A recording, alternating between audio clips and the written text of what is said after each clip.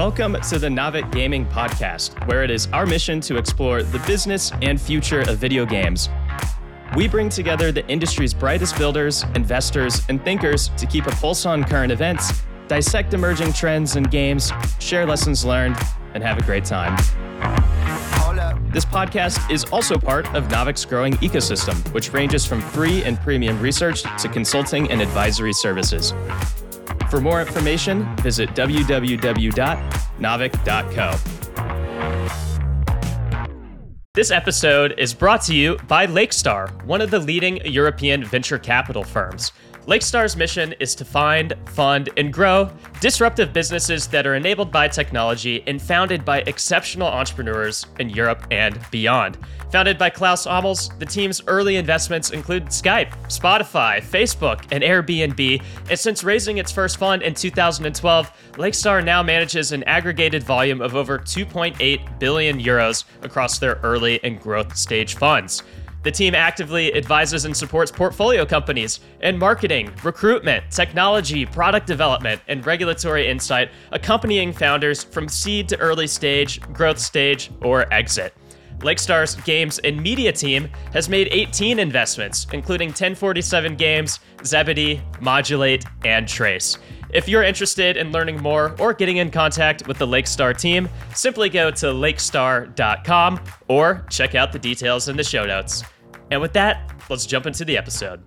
Hello, everyone. Welcome to another Navic Roundtable. I'm your host, Devin Becker, and with me, I have some great panelists. As always, we've got Dave Elton here and Maria as well. How are you guys doing? I like your Fry t-shirt. Yeah, trying to keep it interesting here visually for those people that watch the actual video. I brought Doraemon with me. I also wanted a friend. So we have some good topics today, though, as far as the news goes. Just not a lot of them. Microsoft with an interesting one around their milestones, I guess, for pay bumps or bonuses around Xbox. Should be interesting to dig into that. FaZe Clan, fortunately, maybe a happy ending for them, maybe not. And then Netflix still trying to act like they know what they're doing. And so we'll dig into that a little bit. Whoa, shots fired already. We'll get into the topic, but let's just start with Microsoft's one, a little softball topic for Dave there. What's going on with the CEO?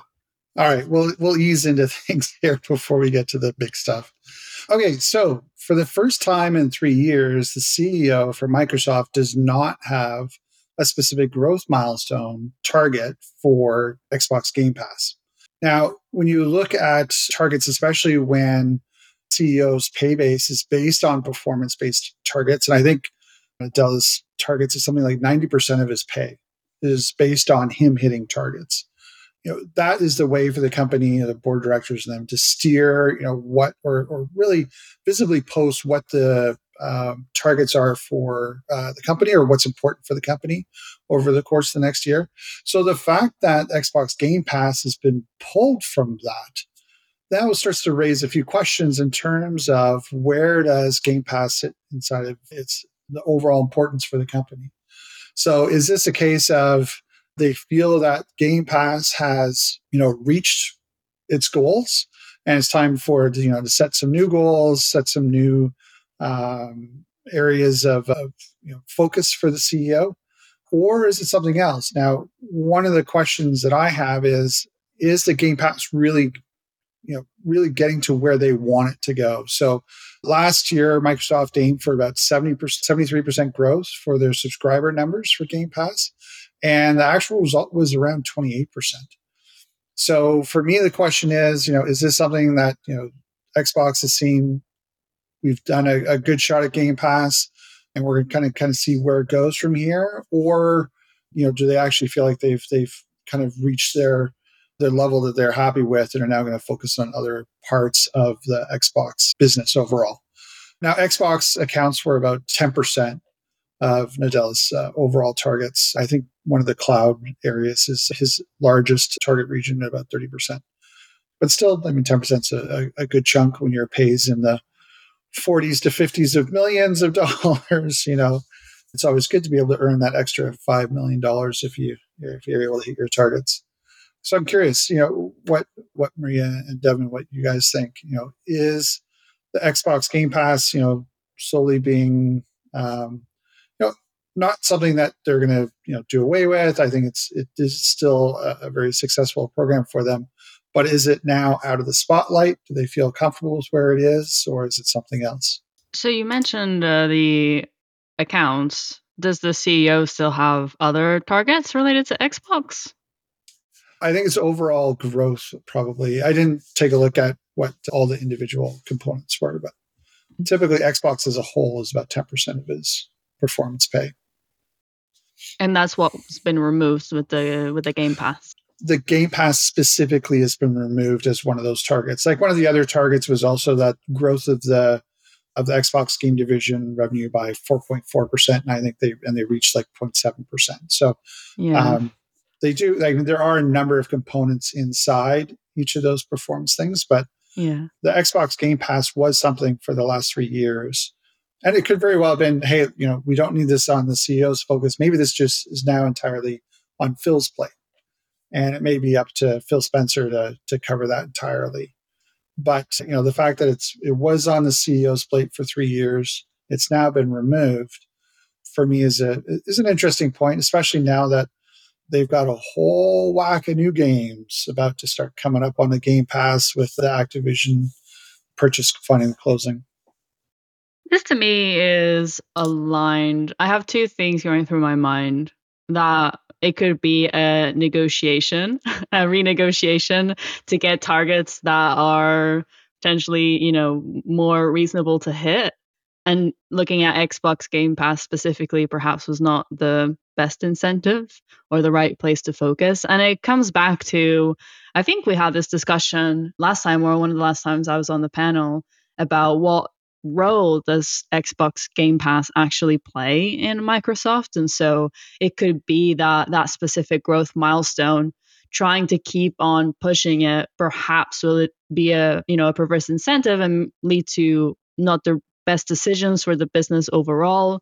It could be playing a role that is best measured with growth in other areas, for example, cloud that you mentioned. And I personally am not reading into it that the growth of Xbox Game Pass itself is no longer relevant. We saw it starting to plateau, but its role and performance may have changed, and that's being measured through other compensation targets. I guess the question that I have too is whether or not the targets, are for growth, but what's like the penetration rate versus like the number of people that own an Xbox, right? Because that's, I would think, the real goal, right? Is to like have a higher number of Xbox owners on the Game Pass. Like they changed the gold membership, for example, to kind of merge it with that sort of thing.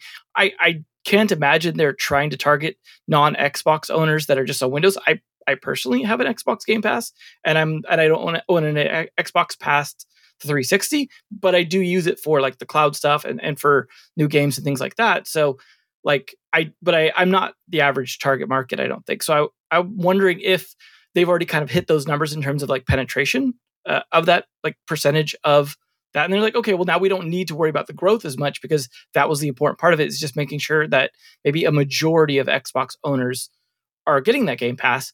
But then I also have to wonder if like they don't want to be overly aggressive with that, in the sense that if it's cannibalizing game sales to some extent too, like they don't want everyone relying completely on that. Like if growing it overly aggressively starts to then take away from people buying stuff because they go, well, I have the Game Pass, I'm not going to buy games. Like obviously like Starfield might have been a really interesting one to see if they had like numbers in terms of, I mean, they had good sales numbers, right? But I would love to see like how many people either tried it first on there, like for free, or people that just straight up decided not to buy it by playing it on there. Especially if they were just kind of not happy with what they played and just like, no, I'm not going to buy this. Obviously, games don't stay on there forever, kind of like how stuff rotates off Netflix. So there is, like some protection, I think, against some cannibalization. But by the time a game comes off, if it was like day one release, like they're not going to get a sale that late into the cycle anyways, right? Which is why games get super discounted. So I guess I wonder if you have any insight there, Dave, on whether or not like there was some good penetration and they're just pulling back, or if it's just like refocusing. Yeah, I don't think they've hit quite the attach rates that they want to. They were hitting some pretty aggressive targets last year. They fell well short of that. So I don't think they've hit their attach rate yet. I do expect that they will continue trying to push it. I do think that it still will end up being part of what Phil and the Xbox team are going to focus on, in part because it's a bit of that differentiation between themselves and Sony and Nintendo. Nintendo and Sony both have their own versions of it, but they both do not have, that day one release for first party titles that Microsoft has. I'll admit, I play Starfield on my Xbox Game Pass. So I do think it is still very much a very important thing. Maria, I think you're right that I think Microsoft as a whole just went, there are bigger fish for them to fry in terms of where Nadell's, focus should be and needs to be. But I do think it'll still be part of Phil's overall target to try to continue growing that. And I do think the addition of the Activision titles will certainly help along those lines as well. I can only imagine if people were able to play Diablo 4 on that, like, and there was like a high attach rate, like that could have potentially hurt the sales of that game, because people wanting to just be like, I don't know, I'm skeptical now of like Blizzard after, Diablo Immortal. Like, I kind of want to just try that. I mean, I admit, I think in a previous episode here that like I had ended up just refunding Payday 3 without even playing it, because I realized I could just, I'm from Steam, because I realized I could just play it on the Game Pass and decide first after seeing a lot of the negative reviews. And I can't imagine that's like, going to be that uncommon of a thing to do if people are skeptical, where like, the amount of people that buy things like pre-order, right, for beta access, things like that, and then end up maybe like a little bit burned, maybe that helps avoid that or mitigate that. But the other question I have for you, Dave, is, I know the cloud stuff is also part of, like, a big part of what he's getting the bonuses for and stuff. Now, I do wonder if that includes the xCloud stuff for the Xbox Game Pass, right? Because that's all cloud stuff as well, running on their servers, or is it just like we're talking like Azure stuff and those kinds of things? Yeah, no, that was enterprise. Okay, enterprise side of things. Yeah. Yeah, I wonder how much overlap there is in the actual company as well, right? Because those, like, they do try and use those enterprise servers as game servers and stuff, right? As well, like they'll try and get game developers to use those. So I imagine there's like some overlap, but probably maybe not with the cloud side of things. They would separate those out in terms of business units, like because that's a service that's being provided to others versus games that they're actively, either publishing or releasing. Something makes sense. And when did did it say when this actually happened? Meaning, like, if he was getting his bonuses, like, say at the end of the year, did they do that like immediately at the start of this last year? Like, when did this happen? Their fiscal year ends end of June. Okay, so it's just like right at the end of that. I mean, like as soon as the next fiscal year started. They generally, the fiscal year, generally they start working on what the performance targets are. Yeah, I just asked because, like, obviously, like, they made that decision at a certain point in time. So I wonder if, like, by, say, June, they'd kind of hit those targets. Obviously, Microsoft hadn't even finished its acquisition yet of Activision Blizzard, but that, that was like a year plus process. So at some point, they were probably like, all right, that's enough time, to wait for that. As I don't think we're getting most of those games, what they said, until 2024 on Game Pass. Correct. Anyways. And 2024 is kind of a rather large span, and as we know, like, when most people say a date range like that, they usually mean the end of it. So I'm like expecting December 2024 we'll finally get the games for this year. I think they'll probably trickle them in. I don't think they'll just do one giant batch. It'll take time for them to put in all of the Xbox Live login information and make sure that that's all sorted out appropriately. It would be interesting to see if they were able to use that to try and get people back and to say, let's say, from what I've heard, like 99% of people have churned off Diablo 4, right? I don't know how true that is. And I don't know if that changed when Season 2 launched recently and Steam picked up. But I do wonder if, like, that could be a way to try and bring players back later on, try and get them to purchase Season Passes again, like if they've churned, to get people to come back. It's like, well, I got the Game Pass anyways, and technically it's free to play. And then they like dip back in. That might be something that's useful for Blizzard and Blizzard really having like a lot of trouble with their live service in general. So I don't know, maybe some opportunity there. I guess we'll see what Microsoft does or doesn't do with the company as they run it. But yeah, some interesting stuff as well on some gaming stuff that's working out or not working out in terms of finances. FaZe, who we've seen go through a bit of a cycle, finally managed to get picked up, but not for, I don't think, the price they were hoping for. Yeah, well, we can go more into that. I'll do a very quick overview of what my conclusion was. And then, if the conversation leads there, we can dive into more of the specifics. So FaZe Clan was acquired. It was an all-stock deal for $17 million by GameSquare. And I started my analysis, based on how their valuation when they went public with the SPAC. I wanted to understand, like, how good is this deal to get FaZe for 17 million? Because it's a low number, but what's the actual value that they're acquiring? And my conclusion was it could be a bargain if GameSquare's strategy of appealing to brands gets executed. But for them to do that, they really need to get FaZe Clan's operations running smoothly and do cost reduction because it's in the losses, really. And so, yeah, if they can restructure FaZe rapidly, and the original founders are now rejoining as the leadership of FaZe, if that mix goes well, there are some concerns there. We can discuss them in a little bit. If that goes well, I'm actually really excited for the next steps of FaZe.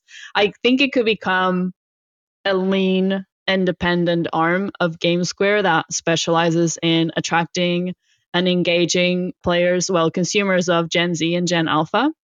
Because GameSquare's strategy is to create an end-to-end tech and data platform that brands can create partnerships with. So they have the content creators, they have the tech. And so what, a lot of traditional brands are now struggling with is to understand the motivations, the interests, the culture of these younger generations. And so bringing FaZe in and having that partnership within GameSquare, I think is a very strong proposition to brands of, hey, we have a turnkey solution end to end, and we have content creators that are integrated in esports, and they have proven track record of being able to create new esports stars and new content stars, and that can attract and appeal these younger generations. And then I was also looking at GameSquare's history, and it was really interesting. It was a good opportunity because it's from my fellow country and your country, David. Let's go Canada.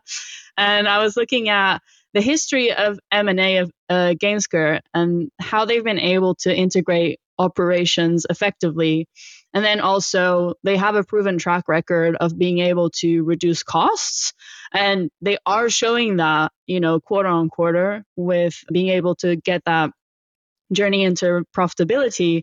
And then when we look at all of the businesses that at least contain esports in their business model, I think like seeing GameSquare and then that acquisition of Complexity and seeing them diversify their portfolio, they knew that content creation and esports is not a sustainable business model, and diversifying it towards having this end-to-end tech platform, having a data platform that allows you to do attribution and understand the return on investment of these content brand partnerships. It makes me hopeful that, FaZe is now with a parent company that knows what it's doing, understands the business model of the market, and is integrated in this more sustainable business model. And so, do you have any thoughts about the FaZe acquisition before I go into more detail? I mean, I'm just curious if FaZe said it was a good deal, like when they were, announcing it. Obviously, like a lot of times in these kind of deals, they do like be like, oh yeah, we're so happy. This was like a wonderful thing for us. But like, was it a pretty positive spin coming out of FaZe, or was it like, well, we just took what we could get? I mean, it was silence. FaZe in September, it was a chairperson of the board exited. The CEO was also let go. The contract was terminated a few days later. And now it's come to light that it was part of the acquisition deal that the CEO had to exit. The original founders, we go back to the controversy of the original founders because a big portion of the depreciation of FaZe's value is associated to the original founders being very public in their critiques of the leadership, because they brought in, air quote, the suits. And then the suits decided to do this SPAC when clearly the business model and their expectations to become profitable were truthfully unrealistic, even in a bull crypto market.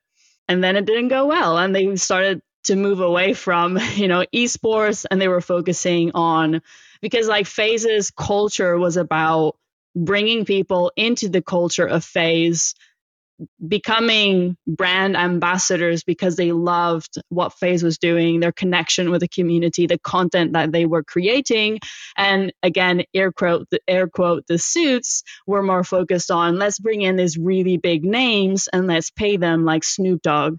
And as soon things started to go bad in terms of the money that they were making, the people that were being paid left, and they were, focusing their attentions on brand partnerships that weren't, specifically content creation for esports. Anyway, and then there's more controversy about toxic culture, mass layoffs, misogyny, and I won't go into all of that. That's been discussed to great lengths. And so the original founders were very public in their critiquing of the leadership. And there was just a brand downfall, honestly. Like FaZe, before you would be in a meeting discussing, oh, we want to do a brand partnership and activation with esports and content creators.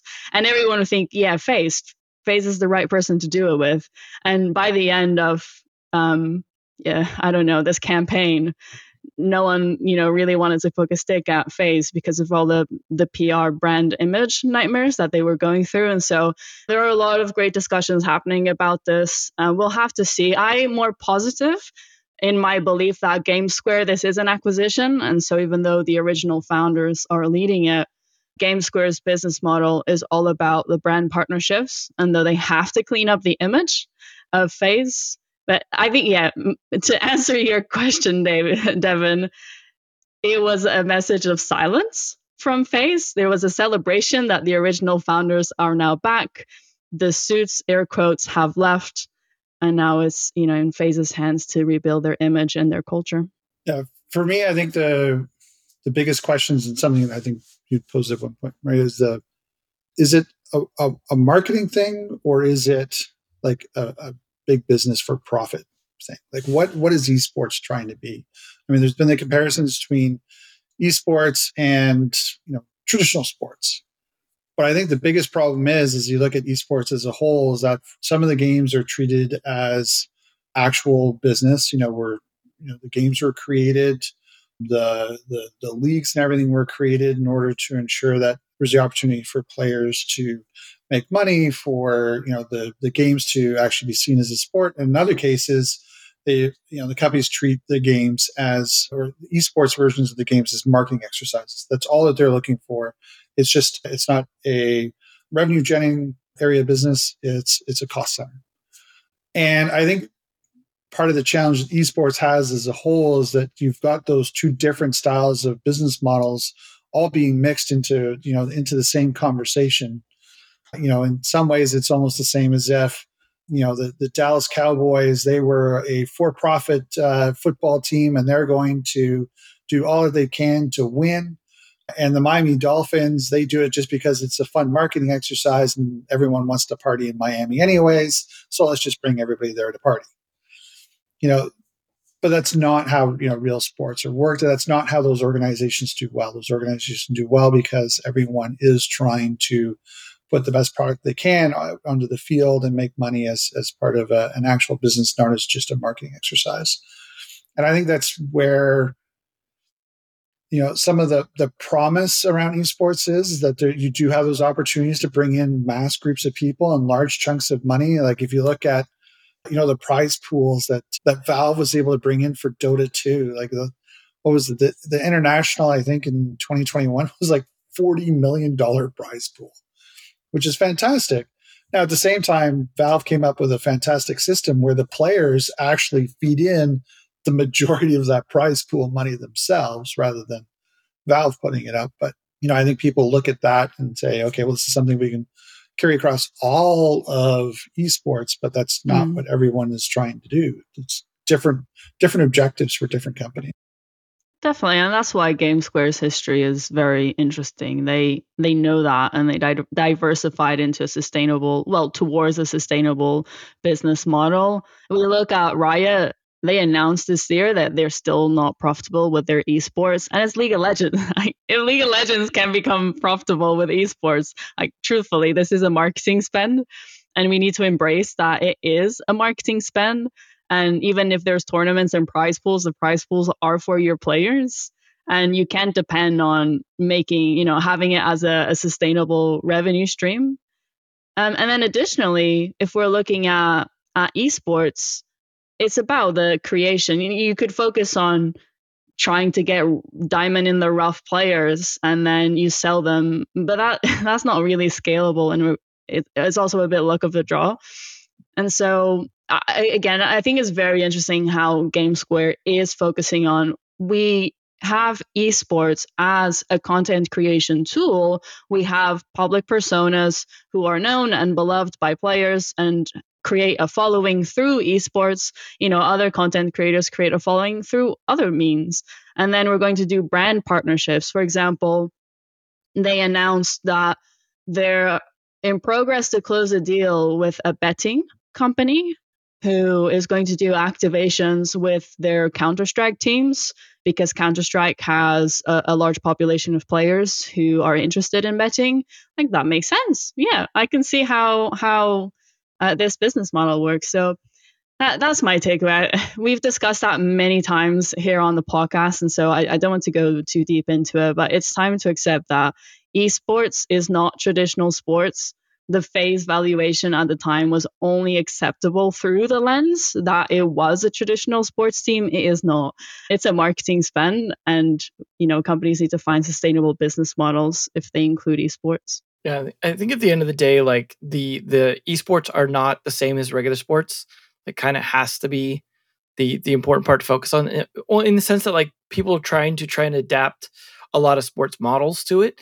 And like there's parts of it that work, like merch, right? People get, okay, merch, team merch, you sell that.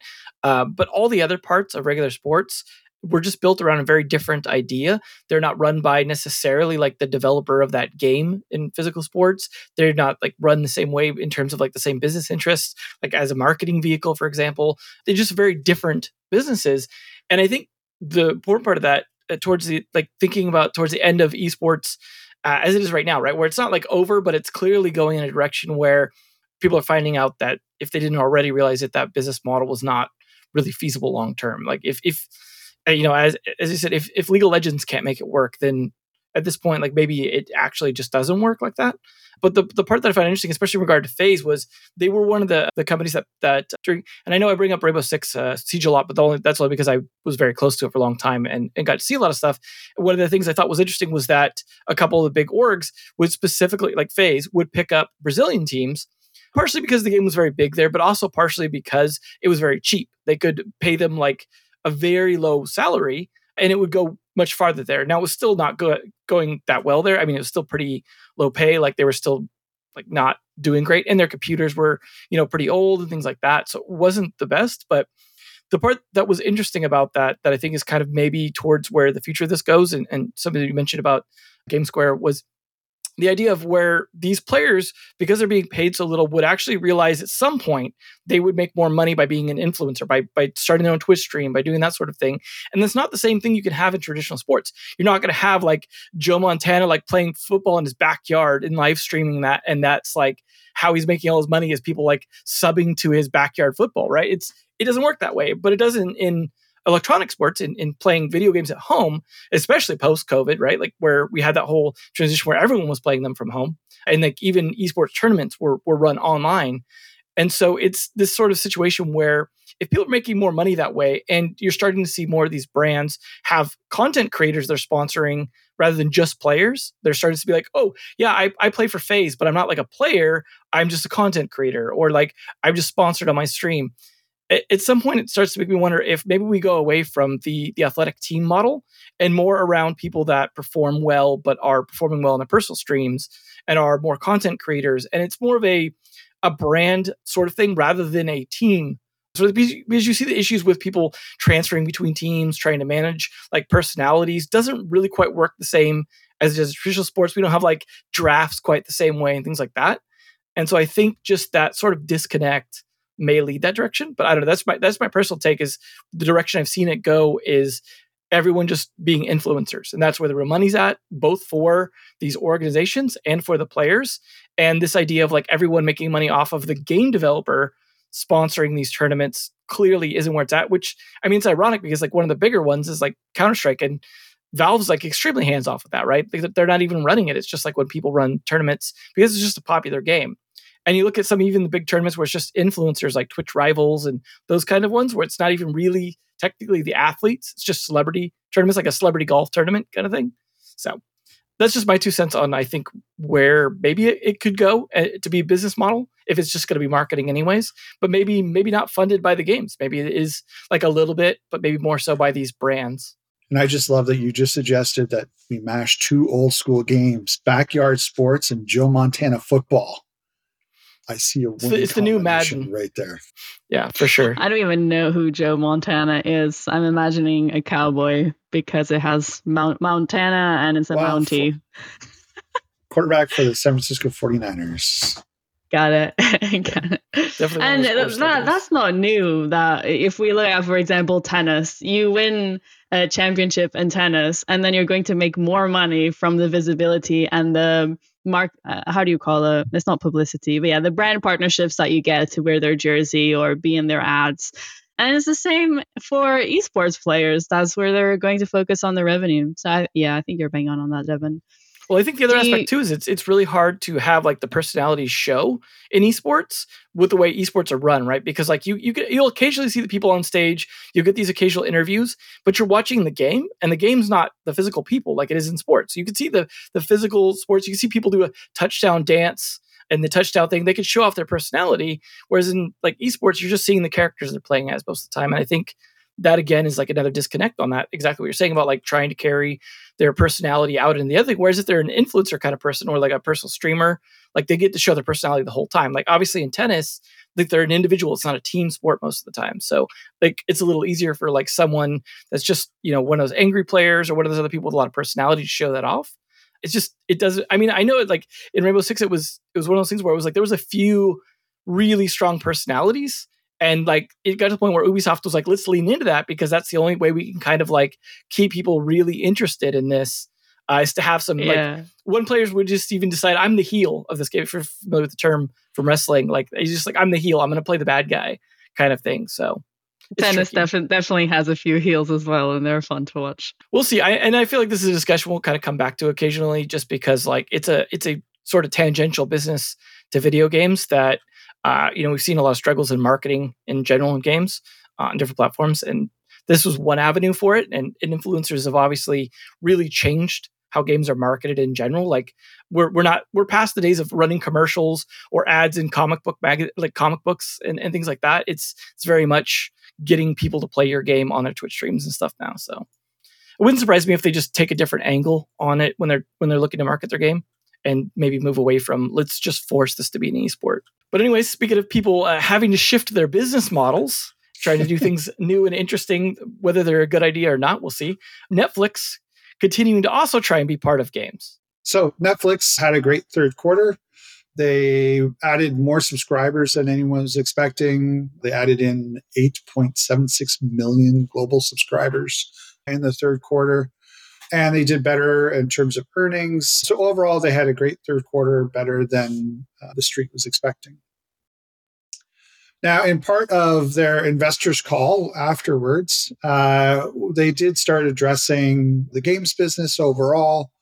And the co-CEOs had a number of things to say about the business, where it is today, where they see it going, and some of their strategy towards it.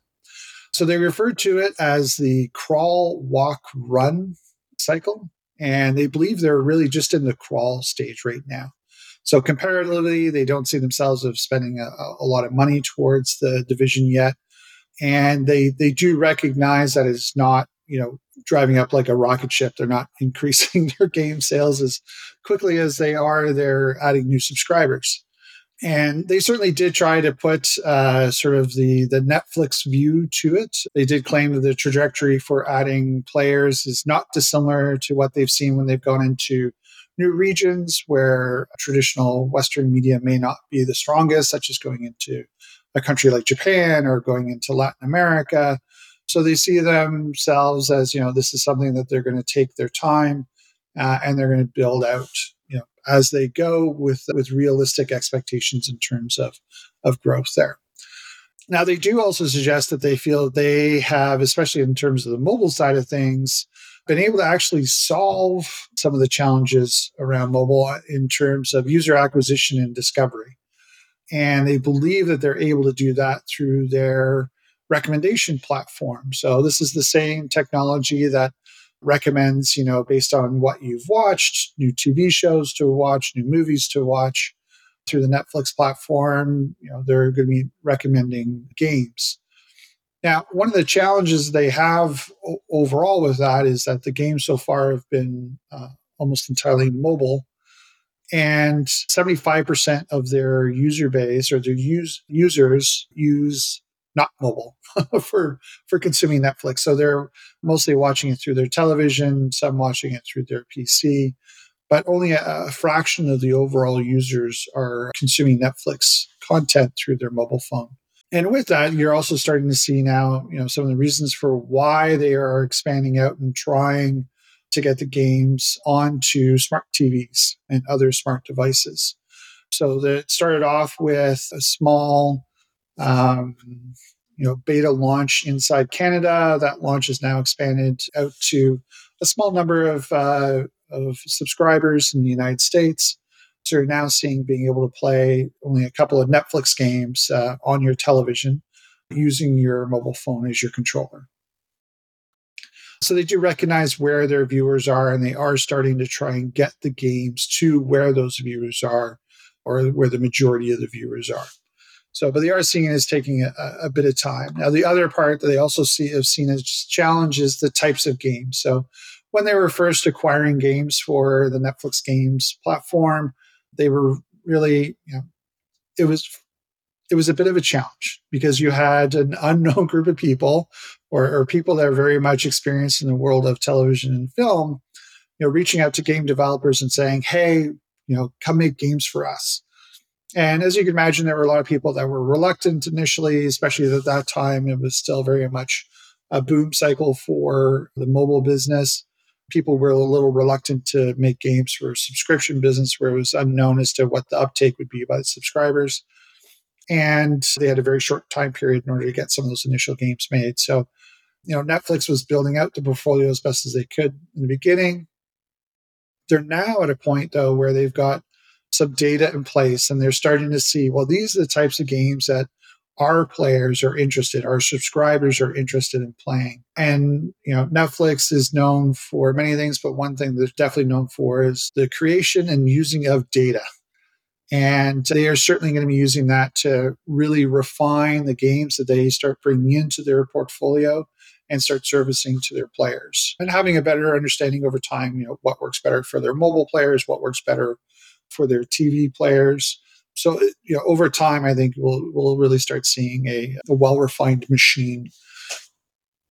Now, one of the big challenges they have is one of the reports inside the last couple of days is that Netflix is still only about 1% of their overall subscribers are playing games on a daily basis. So even though Netflix has, basically tripled their number of titles since last year, they're still needing to work on how do they get their subscribers playing the games.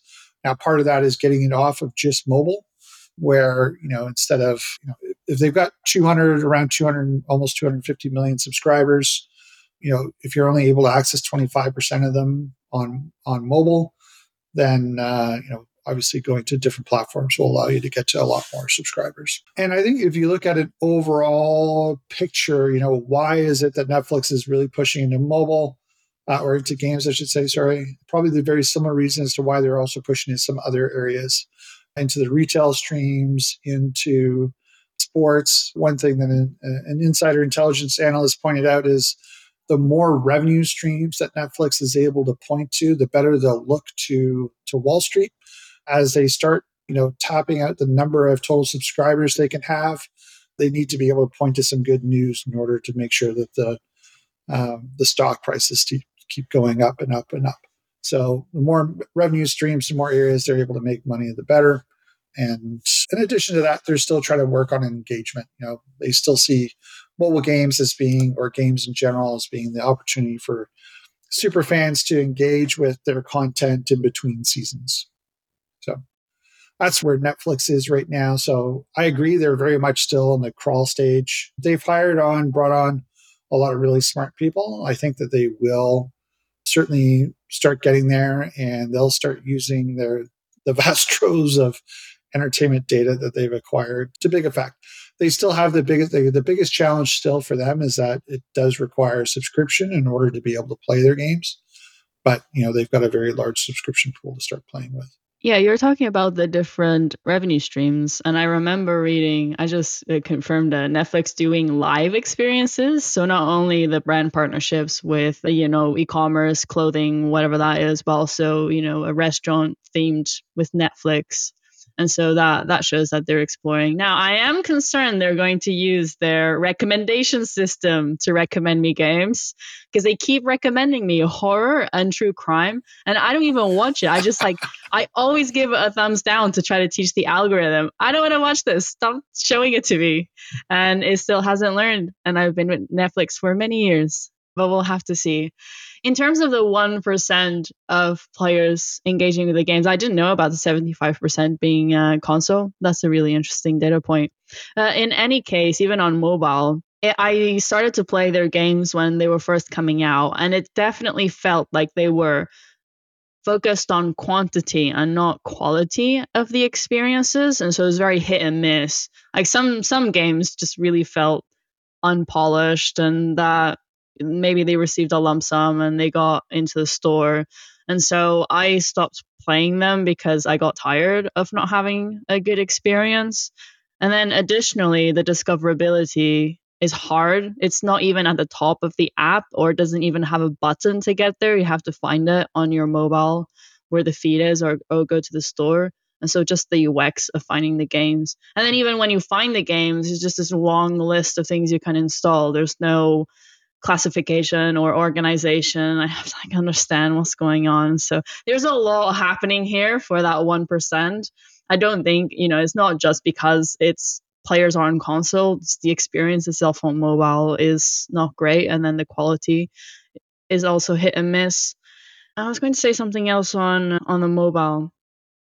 I'm part of Code Coven, which is a mentorship program that's done in collaboration with Netflix, and I've had the opportunity to meet some of the team, that works on Netflix developing games. And honestly, they are so intelligent and their processes are so advanced. So I'm confident that they have the talents to make some really good games. And I'm not as bearish on Netflix and the games that they're making. They are in the crawl phase. I do feel like mobile was that experimental ground, like you said, quantity to get data and understand how, their subscribers would interact with it and what their preferences would be to get it running. So yeah, I'm looking forward to when they get out of the crawl phase. Yeah. And just one point of clarification, it's not necessarily console that 75%. There's also the smart TVs that have the Netflix app that you can play it on. So just mobile versus large screen. Yeah. But that could be through console, that could be through smart television, that could be through there's so much that they can do as well through making it more gamified. Yeah. Mm-hmm. Having achievements per game and showing the completion percentage. If I saw that I have progressed, I don't know, like 60% of the game, I might reinstall it or decide, oh, I haven't found anything that I want to watch on Netflix. I'm just going to quickly play this game and then go to bed. So, yeah, I think it's very exciting if they can execute it well. And so I'm hoping they will, and that it is just a crawl phase. Because I do see the potential that they're chasing. Yeah. I mean, I'm not sure if you remember when, like the time between when Netflix announced that they were going to start doing games and then when they started publishing games was incredibly short. Like that was just a situation where Netflix says, all right, we're doing games. And 6 months from now sounds like a good date. Go. And so it was like a mass effort just to try and get games onto the platform. I was on one of the teams that put a game out on the Netflix when it was part of the launch. So it certainly was not a long time period to try and get the games into place. Now that being said, Netflix is stuck with those games and allowed them to continue to live ops them. So I would suggest, if there is a game that you liked for a few minutes in those first in those first days, then kind of got tired of it, you may want to try and go back and take a look at it, because chances are they've actually probably live ops some and improved the game. I haven't played it, but I really want to play the Love Island game, because apparently it's their best performing game. I want to find out why. I believe I know what the game with the highest engagement is, but it's probably not what you think it is. I can't say which one it is, but you can't. No. Oh, well, why tease us? Because teasing's fun sometimes. So it's not the dating sim game. Got it. I'm surprised by that.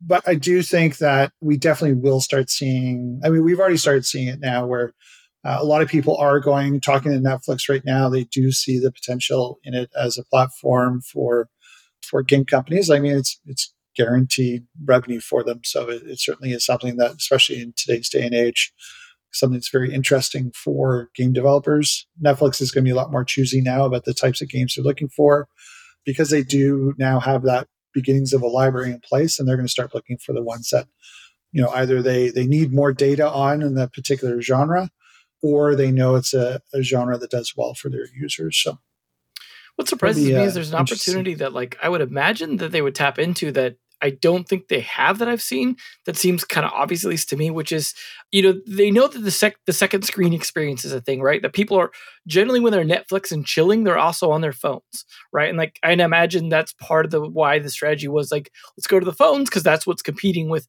eyeballs on our actual screens, right?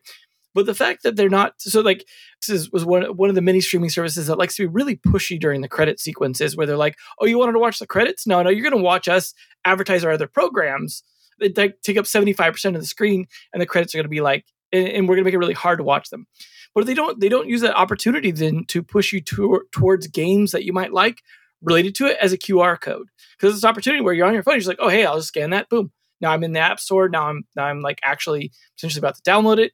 If it's like tangentially related to it, like obviously they push the Stranger Things games, right? Where they had a couple of those. Very easy when you hit the end of the season, that's the current season, and they're not like, there's nothing more to watch. Like that's a good time to push people to it, right? So they could, as you said, continue to engage with the IP and the experience. And a lot of the statements were like about how they want to extend IP and make IP like more part of it. But it doesn't sound like they're trying to do that in a way that it's like either parallel with watching the shows or movies, or like as a like sort of tail end of it, or even a beginning of it, or like some of those games that try and do something that's like interactive with the show. Like there's a lot of different opportunities that like seem like easy ideas. And, I imagine they might have thought of a lot of this stuff and then tried it in small areas and it just didn't work. Like it's totally possible if they do tons of data analysis. But I did find it kind of interesting that they started leaning into like console type games, but like old school ones. So like they were touting Dead Cell in there. And like one of the games that I had picked up from Netflix, just because it was like, oh, hey, it's a free copy of a game that I like, was that Ninja Turtles Shredder's Revenge. That was like that retro one. And it was like, cool, like I could play it for free now, and it's got the full multiplayer and everything, just because basically Netflix is subsidizing it for me because I already own Netflix. So it's like, it didn't really change anything about my relationship to Netflix or my experience or anything like that, but I was just like, all right, cool, free game. But then they're putting out stuff like Shovel Knight as well. And so it seems like in the Stranger Things one was very much like a old SNES kind of game. So it seems like that sort of like retro, like console kind of experience or arcade experience was when they leaned into a lot with more of like the premium style games that weren't like mobile type games. They're more like almost like ports. Like Dead Cells was very much kind of a port. So was the Ninja Turtles one. And I don't know if that's like done well for them or not, because I don't know what the data looks like on that. But I found that kind of interesting that was like something they gravitated to a lot. And I mean, I imagine Dead Cells must have done well for them to bring it up in that discussion, that interview. But that's not really tied to any IP that they do anything with, right? I mean, who knows? Maybe they'll do a show, right? Vampire Survivors is going to get a show. Like, I was just watching some of the Captain Laserhawk one that's like tied to Ubisoft stuff with tons of game stuff. Obviously, Cyberpunk on Netflix did quite well as well. And I'm sure that's part of how Captain Laserhawk got greenlit was off the success of Cyberpunk. And It was sorts of things. so good. I just want to So stuff like that, right? Like, it seems like there's plenty of opportunity for them to sort of tie those things in better.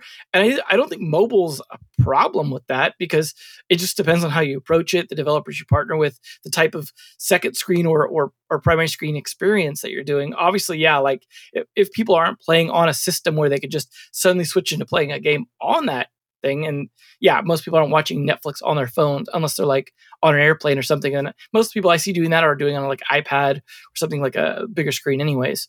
So it seems like there's opportunity. I mean, I'm glad they're experimenting with it, because like everyone else is like kind of like doing their streaming wars thing and just focus on consolidation anyways. So that probably won't go anywhere. I'm not going to see Paramount Plus suddenly trying to get into games. I don't think anytime soon, right? It's just, but Netflix is in the position to kind of be the leader here. So I do hope they continue with that experimentation, like data collection. And I hope they're like a little more forthcoming with how that, because obviously they're known to keep a lot of their kind of data close unless they want to brag about it. And then you'll find out about it when it's, numbers they want to share. But yeah, like the nice thing about mobile, of course, is that like at least with things like Sensor Tower and Data.ai, we can start to dig into that a little bit and see like what the traction looks like. Like I remember looking at one of the Transformers game they had picked up that obviously had kind of not been doing well. And it didn't do significantly better after Netflix picked it up, but it still managed to kind of like keep, the live ops going and things like that, kind of keep the game around. But it also like, they end up in situations where they pick up a game like that and they picked it up for being like a game that was constantly selling IAP, and they switched to a model that's not that. And it gets kind of weird. No, actually, it was Apple Arcade that was doing that. Sorry, it was similar idea though, where they take these games that are normally premium, switch over like that, and it's kind of a weird shift. Like the game was designed around pushing the IAP and the live ops and all that stuff, and you switch it to a model where it's like not.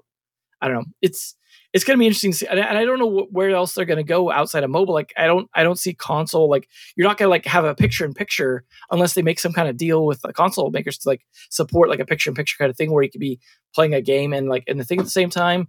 We did have the previous discussion about like there's support potentially for cloud gaming, and you mentioned earlier with the controllers and stuff, and there's definitely some potential there, but that seems also pretty iffy. So like as we said at the beginning of this, like I'm sure they're doing interesting things. I just don't know if they know exactly where it's going, because that's what they're trying to figure out with the data. And so I hope they figure it out, because like there's definitely a space for these two things to kind of collide as people move away from traditional TV and move towards like further even away from traditional streaming into like these sort of shifting experiences where like, as we see like a lot of the media based off of games doing quite well on these services. Obviously it's mixing with anime and stuff where that's another big overlap with their audience. So that seems to be working well. I would keep that up if I'm Netflix. Yeah. I think one of the bigger challenges they're going to find is that they don't want to get into hardware, which means that controllers for this moment are going to be things that people already have, namely their phones. Phones as a controller, not the best experience. So I do hope that they are able to branch out and at least, allow Bluetooth, capable controllers. Let me use my Xbox or my PlayStation controller to play. Then I'll be happy. It seems like something they'd have to organize with smart TVs, right? Because a lot of people are like, I mean, that's what I'm watching all the streaming services on is via smart TVs, because I don't want to have an external device set up for that. And like even the Xbox X Cloud stuff doesn't have like its own dedicated external device. You have to have a full on Xbox console. It's like there's not like, outside of Chromecast and Amazon Fire Stick stuff, there's not really like this good sort of in between thing. And maybe it could be something they set up with Amazon, but I can't see Amazon really wanting to be friendly with Netflix given their competing service. So that becomes a problem. Like same with if they were to try and do something with Xbox, obviously Microsoft, is a competitor there in streaming gaming and stuff like that. That makes it kind of hard for Netflix to find a hardware solution sort of thing that is compatible with it. Outside of maybe if Google decided, Stadia didn't work out, we're not really competing in gaming, they could be an adequate partner with Chromecast and things like that. And like some of that Chromecast technology built into TVs, they built a really nice controller with the Stadia controllers that they eventually started allowing people to unlock into full Bluetooth controllers. So maybe there's an opportunity there with Google. Yeah. Microsoft likes to share more than well, other the cloud companies. Enterprise services, their bigger part now, I guess, that they're getting bonus on. So maybe we'll see the CEO be like, games aren't as important as cloud. And yeah. Maybe they'll say, look, if you have Bill Gates appear, a young Bill Gates appear in Stranger Things, then we'll work something. Well, now with the deepfake stuff, the young part isn't hard. So, I mean, given what they did with Michael Douglas, even in the early days of that in like Ant-Man and stuff. So I think it's pretty doable for Bill. But we'll see. Like I think a lot of figuring out to happen. Like just like with the esports, we're in like a very transitional period with a lot of these businesses as sort of like generations grow up with new technology, shift over to new things. The games business is in kind of like semi-reinvention sort of stage, I think. So, I mean, it makes it exciting for us to have these conversations, but also makes for a lot of questions where we're like, things are changing, things have got to change, but we don't know exactly where they're going to go. So hopefully we'll see, I think over the next couple of years, like some real good indicators of like maybe some success stories in this. And I guess we'll keep an eye on what Netflix does, right? Even if you're not a big fan of the games that they're doing, I think keeping an eye on which games are picking up because they have the data to back that up might be a good indicator. I mean, it's like the same thing when they start making Adam Sandler movies and you go, why are they making Adam Sandler movies? And it's like, because they do well. Like they have the data to back that up. Like you can't go wrong with Adam Sandler movie. So like just, same thing with their games. They're going to have data that proves it, whether we think it's intuitively good or not. Although I would like to see another Bandersnatch kind of experiment. I'm a little sad that maybe that didn't do super well because they haven't really followed that up. But Man vs. Wild seems to get plenty of sorts of things. So maybe that's doing better than I think. But we'll see. But anyways, lots of great stuff to explore here. Lots of great topics. I think this is stuff that I recommend everyone actually continue to dig into. Check out the Netflix games. Check out what's going on. See what FaZe ends up getting up to in the next few months. Now that they're kind of probably going to pivot a little bit away from some of the heavy esports spending that they've done. Although I do hope we still get G Fuel flavors. That's probably the more important aspect of their business. We did manage to get one not that long ago, that sort of Astropop one. So opportunity. But yeah, we'll look forward to that. Good stuff coming our way, hopefully, from these businesses. But in the meantime, I want to thank you guys for joining. Some good conversations, good topics here. Hopefully, games news will pick up a little bit as well. I think we're going through a little bit of a slow period. Maybe some people do some crazy things we can cover. In the meantime, I also want to thank, of course, the listeners for tuning in. And in the meantime, enjoy your weekend, and we'll catch you guys next week. If you enjoyed today's episode, whether on YouTube or your favorite podcast app, make sure to like, subscribe, comment, or give a 5-star review. And if you want to reach out or provide feedback, shoot us a note at podcast@naavik.co or find us on Twitter and LinkedIn. Plus, if you want to learn more about what Naavik has to offer, make sure to check out our website, www.naavik.co. There, you can sign up for the #1 games industry newsletter, Naavik Digest, or contact us to learn about our wide-ranging consulting and advisory services. Again, that is www.naavik.co. Thanks for listening, and we'll catch you in the next episode.